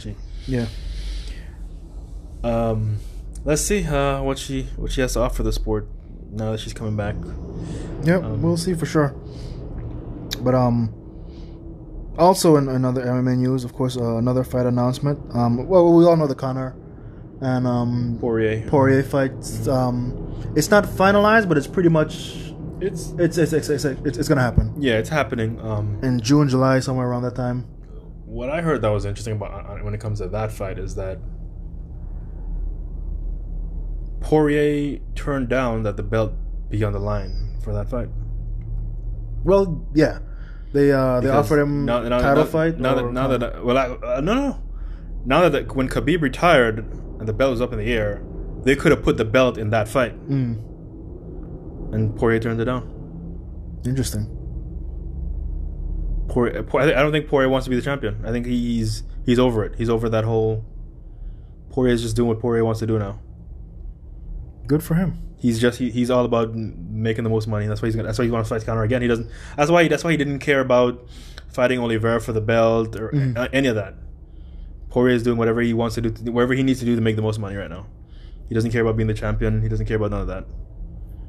And I think it'd be interesting to see if more fighters, take that route, because it's going to do a couple of things. One, it's going to build his stock up in the sense that people are going to want to see him fight, and it's going to force UFC to do things that they probably usually wouldn't have done. That, and the fact that people are like, he's going to do 2 back-to-back Conor pay-per-views. Only person who got that was Nate. And you saw it turned him into somewhat of a diva. Nate's gone now. Well, he's supposed to be coming back, but he's gonna be coming back. But those are 2 massive paydays for him. Mm-hmm. So and it's gonna do the same for Poirier. But not only that, but the eyeballs. I mean, Nate was a star before, but that made Nate a star. Mm-hmm. So maybe it does the same for Poirier. I think it will. Win, lose, or draw. He literally has nothing to lose in this fight. Even if he loses, it's like he really didn't. Mm-hmm. So good, and he's not considered being champion. So it's like good on him for noticing that and seeing seeing where he goes from here. So it's gonna be good. Yeah, good for him. I know there's gonna be a lot of naysayers that say, "Oh, you have just because Conor loses, why they're running it back and all that stuff." But Poirier wants it. They don't realize Poirier called for it the night of. You know what I mean? It's not really a UFC decision. It's like Poirier wanted it. There you go. So. It's going to be cool. That's going to be interesting. We get to see Conor fight again. I'm interested to see what version of Conor shows up. Yeah. He didn't look that great in his last fight, unfortunately. He didn't. Hopefully he's making the right adjustments, because I think it just comes down to, and Tyron Woodley can't touch on it for him, As fighters, you can't be the one calling the shots in your training. Because then you're always going to find, you're always going to do the thing where you're always going to pander to your strengths, and things you don't really want to do, you can just kind of go away from. And I think that's what Conor is right now. Mm-hmm. He may be putting in all this training, but it's all training in your comfort zone. Exactly. Kind of a thing. As opposed to just someone holding the wheel and they're the one in charge and you just do whatever someone's telling you, Yeah. And Tyron Woodley, rightfully so, did that for his last camp, and we got a better Tyron Woodley. So 100%. So hopefully Conor acknowledges that and does that, but for some reason, I don't see that happening. I don't, because Conor makes way too much money. He makes too much money for that to happen. So it just kind of is what it is. And that's the thing. Like, fighters always want more money, and all this stuff, but it changes you. Yep, makes you less hungry. And it's a different. We get a different fighter now. So like, if you look at, like you're fighting coming up, like if. One thing people don't realize also too is that UFC fighters fight more often than boxers. People always want to compare their paychecks, but like UFC fighters fight more often, and it's more strenuous. So it's like the hard work that you have to put in you start getting some money, you're not gonna want to put in that kind of work. And like you said, once your fight camps get tailored the way you want them to, then it's not the same fight camp. You're not the same fighter that you were when you were hungry. You know what I mean? Yep. Money and money will definitely affect your training that way. So yep, it's a catch-22. It's like you know because you want to pay them enough because they deserve the money. Yeah. But you don't want to pay them too much because then there won't be that person. So what's that tipping point? You know what I mean? Like, I think because if you look at boxers, you don't want to turn the UFC into boxing. No, because that would just be bad for the sport. Bad for the sport. So, I mean, we'll see what happens. What's the amount? I mean, I'm sure it varies for each fighter, but what's the amount that says, you know what, I'm good? I think every time they sit in the negotiating room, they negotiate that amount and they get. It may not be exactly what they want, but once you agree on that dotted line, it is what it is. Yeah. And that is the amount. That's the amount. UFC know what they can afford to pay you based on the eyeballs you bring in. I'm sure when they sit down, I'm sure they can bring up every appearance that person has have and how it affect the card, and I'm sure they have all their analytics. I'm sure they give it. I'm sure they give it to them. I'm sure they get it in full. They probably don't. They probably hold out. Kind of like Netflix. And Netflix doesn't put their numbers out there, and because they're a private company. Same thing for UFC, is that they probably hold on to that because I think if you put that out there, then it may go against you. Yeah, because I'm like, well, so, I did this and this, and Yeah, so I think they keep it, but they're obviously basing their numbers off of that. So, and they're making the best decision for their company. So, at any rate, you can't argue with it. You just gotta do your best to make the most money, and they're gonna do the best to make their own. Fall in line or get out the way. Yep. In other news, of course, Tony Ferguson got a fight announcement. He's fighting Dariush. Yes, I did hear that. That's going to be an interesting fight. Dariush is a pretty scary contender. And Ferguson's a guy that's been up the top of the division for a long time. Fell off a little bit, was champion and everything, but we'll see. We'll see what version shows up, but he's it's going to be a scary fight for him, I think. I think Ferguson got that. Yep, well, time will tell. We will see. Outside of MMA, of course, there's a big fight press conference that happened over this past week. Yeah, I guess. I didn't really care to cover it, but whatever. It's being covered everywhere, so all the MMA, all the fight promotions are talking about it. So I'll just give my take on it, and we'll wrap up. But of course, I'm talking about the Jake Paul Ben Askren fight. They had a press conference over the weekend, and of course, words were shared. They're both being their typical selves. Got a little physical at the end, which was Ben Askren doing a face palm to Jake Paul retaliating with a very weak body shot and a shove, if you will, and then that being that. But my whole take on the entire press conference and scene and everything, even before the press conference, there was Jake Paul put out a video, I guess, of him confronting Ben Askren in the back. I don't know if you saw that. I kind of wish he didn't put it out because it makes me dislike Jake Paul that much more.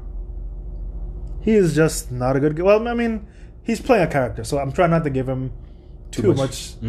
But it's kind of to the Colby Covington,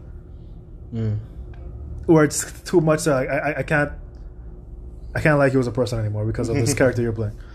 But apparently, just him and his goons between 10 to 20 guys. Like Ben Askren is sitting on the table, just kind of with his head down, just kind of waiting for the press conference to start. He just shows up with full camera crew, with mic boom, everything, and a bunch of guys just in yellow t-shirts or whatever. I guess this is his camp or whatever the case is, his goons. And he's there's some stuff on the table. He's moving around Ben Askren, stuff on the table, kind of trying to punk him, if you will, kind of the typical college bully, high school bully type stuff, which is very juvenile looking from my perspective. I'm like, ugh, whatever. And then, of course, he's trying to punk Ben Askren. Ben Askren is just not giving him anything. He's just looking at the whole crew, and then there's an exchange of words, and then he does this chair. They all put their hands in, and then they do it looks almost like a cheerleading squad. And I did hear Ben Askren does address it in the press conference, his chair squad, but they all put their hands in to do a chair, kind of walk off, it was very strange. It was very High School Musical. Oh. It was very cringy from my perspective, and I'm like, it's bad. So I didn't like that whole thing. But my takes on the fight, if you will, I feel like Jake Paul has done a very great job, and Ben Askren mentioned it. Like, he's done a good job of convincing himself and his fans that he's an actual fighter. He's done a good job of that, because people his fans go hard for him for whatever reason. Like, they're really convinced that he's a fighter, which he's not. He's an amateur fighter at best, if even that. He's not a real fighter, and it goes back to the same reason why we don't fight anymore. Because there's people like Francis Ngannou out there. There's people that are real fighters that want this. Jake Paul's not a guy that's been on hard. You know what I mean? He hasn't had hard times. He's kind of always had a good life, if you will. But he's trying to portray himself as a fighter, like he's this fighter and he knows what the fight game is, and I don't think he does. He's just trying to put on events where he's drawing the most eyeballs. Yep. And it's a slippery slope, because you can do that, and there's a space for that, but you're getting to this area where you're starting to call it real fighters now, because he still continues to call it Conor McGregor, continues to call it Nate Diaz. These are people that could put you in the grave, especially like a Nate Diaz. Yeah, Nate Diaz would destroy him. Would destroy him. Because Nate Diaz can take a shot. He's taken some of the best shots and keep coming. Conor McGregor he's not a boxer, but these are fighters. I mean, Conor now is a little bit softer because of his luxuries and everything, but these are people that are in the fight game. You don't know anything about the fight game. You fought someone that's on your same level, which is another YouTube star, and an NBA player. You haven't done anything. So I would have a lot more respect for him if he was just knowing where he was and he was playing his lane. But I think to me, he's acting as though he's on the same level. I mean, his brother too. Whether it's calling out the Mayweathers and actual people, these are actual fighters. There is no. First of all, his brother and Mayweather. That I don't know if you heard, but that fight's in jeopardy. It may not even happen again. It doesn't need to happen. It doesn't need to happen. But there's no way his brother wins that. And I do have more respect for his brother, because his brother at least shows that he's playing his lane. He's showing that he's just trying to do his thing, whatever, and he's grateful that he's fighting Mayweather, which is what you should be. But now you have Jake, which is trying to pretend like he's an actual real fighter and calling out real fighter. Which Ben Askren is he's a wrestler. He has a wrestling background. He's been in the fight game. He's been in different fight leagues, organizations. He's been champions of some. Didn't do that great in UFC, obviously, but he's been in the fight game. You know what I mean? So it's I don't feel like Jake Paul knows what it's like to be that person hungry coming up in the fight game. So those are the reasons why I think Ben Askren gets the better of him. Now, it's a little dicey because it's boxing, and Ben Askren has probably the worst stand-up of any MMA fighter.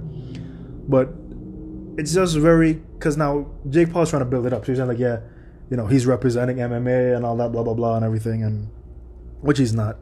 And it's strange because he got Jorge Masvidal on the phone and everything. The kind of, which I don't know why Masvidal does this, because he's just ruining his brand.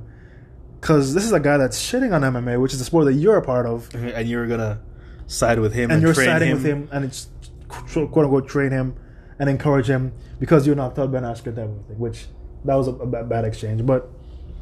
It's all about the money, because I'm sure Jake Paul is paying him a lot of money to do it. I'm sure.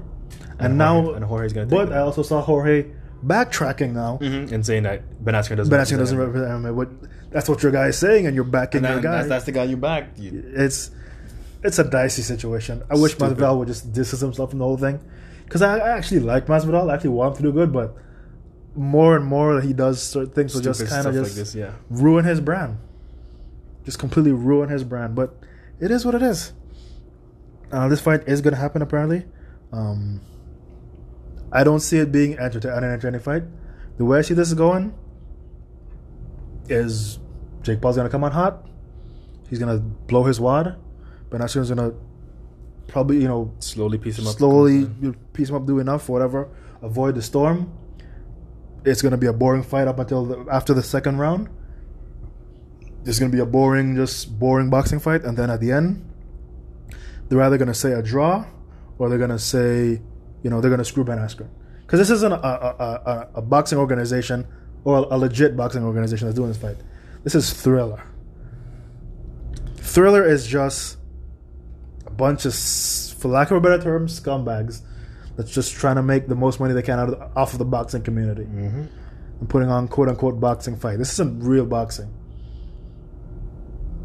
Unfortunately, like bare knuckle boxing is more of a boxing organization than Thriller. Let's be real here. 100%. So, I think at the end of the conference, I don't know if it was that conference or another conference. What's his name? De La Hoya announced that he's coming out. It was the same one. Yeah, so he's coming out of retirement. Who cares? One, I don't see it happening. Two, if it does happen, obviously Thriller's gonna put it on, and it's probably gonna be another shit show. But somebody asked Dana White about it on the press conference, and he was like, "Really? Like, you're asking about this? This is what and that he pointed to it, that's the problem. People like that are giving this fight so much, so much attention, and that's what's drawing the eyeballs, and that's part of the problem. Yep. You know what I mean? But it is what I mean. Thriller, hats off to you guys for doing what you're doing, but the fans need to know, be real. This isn't, the WBC or anything that's putting on actual. This is not actual boxing organization. So, the judges, who knows? This fight's gonna go to the judges. Jake Paul's gonna win this. At worst, it's gonna be a draw. So, that's why. I don't see Ben Askren knocking out Jake Paul. Unfortunately. Now, he can technically knock him out with a TKO if he gets him tired enough and just puts on the volume. But we'll see. Ultimately, it's a complete shit show. But it's a big enough shit show that we're going to watch it. But I would very much like the Jake Paul stuff to go away. Yeah. It's does nothing for me. Does nothing for me. Or the sport, or anybody. And him talking about his team, and they're a bunch of some of the best guys and a bunch of young guys that's just trying to take over the world, and he's trying to build them up. It's like this kind of it's a very millennial thing where there's a bunch of guys that don't know anything, that all of a sudden they're the best guys, in the best boxing trainers, or whatever, the best It's a bunch of young guys that don't know nothing. They probably got one guy that's an actual boxing guy to be a part of their crew, but so the training he's getting is not top notch. It's not. It's a shit show, and it's probably more that catered training that we were just talking about not too long ago as well. There you go. So where they're yeah. So I hope Ben Askren puts an end to it, a nail in the coffin, but that may not be the case. He's probably gonna get screwed. Let's be honest. Nate Robinson was supposed to put an end to it, but ended up making a fool of himself, which I just hope Ben Askren is not doing the same, just making a fool of yourself. It wouldn't be the first time for him, so I think he's kind of used to it. At any rate, this is the fight game. We'll continue to cover it here on Fight Talk. So, yeah, that's pretty much that. So I think we'll pretty much call it. We covered quite a bit here on the podcast. We enjoy doing this, so you guys keep tuning in, keep giving your contributions, whether as a supporter or your advice, your critique. We encourage it all. We love this new thing that it's not new, but we're coming into our own right now with the new spot that's going up and all that. So I really enjoy this journey that we're on. So with that being said, you guys be good to each other. Stay safe out there. Isaac Boys out. Peace.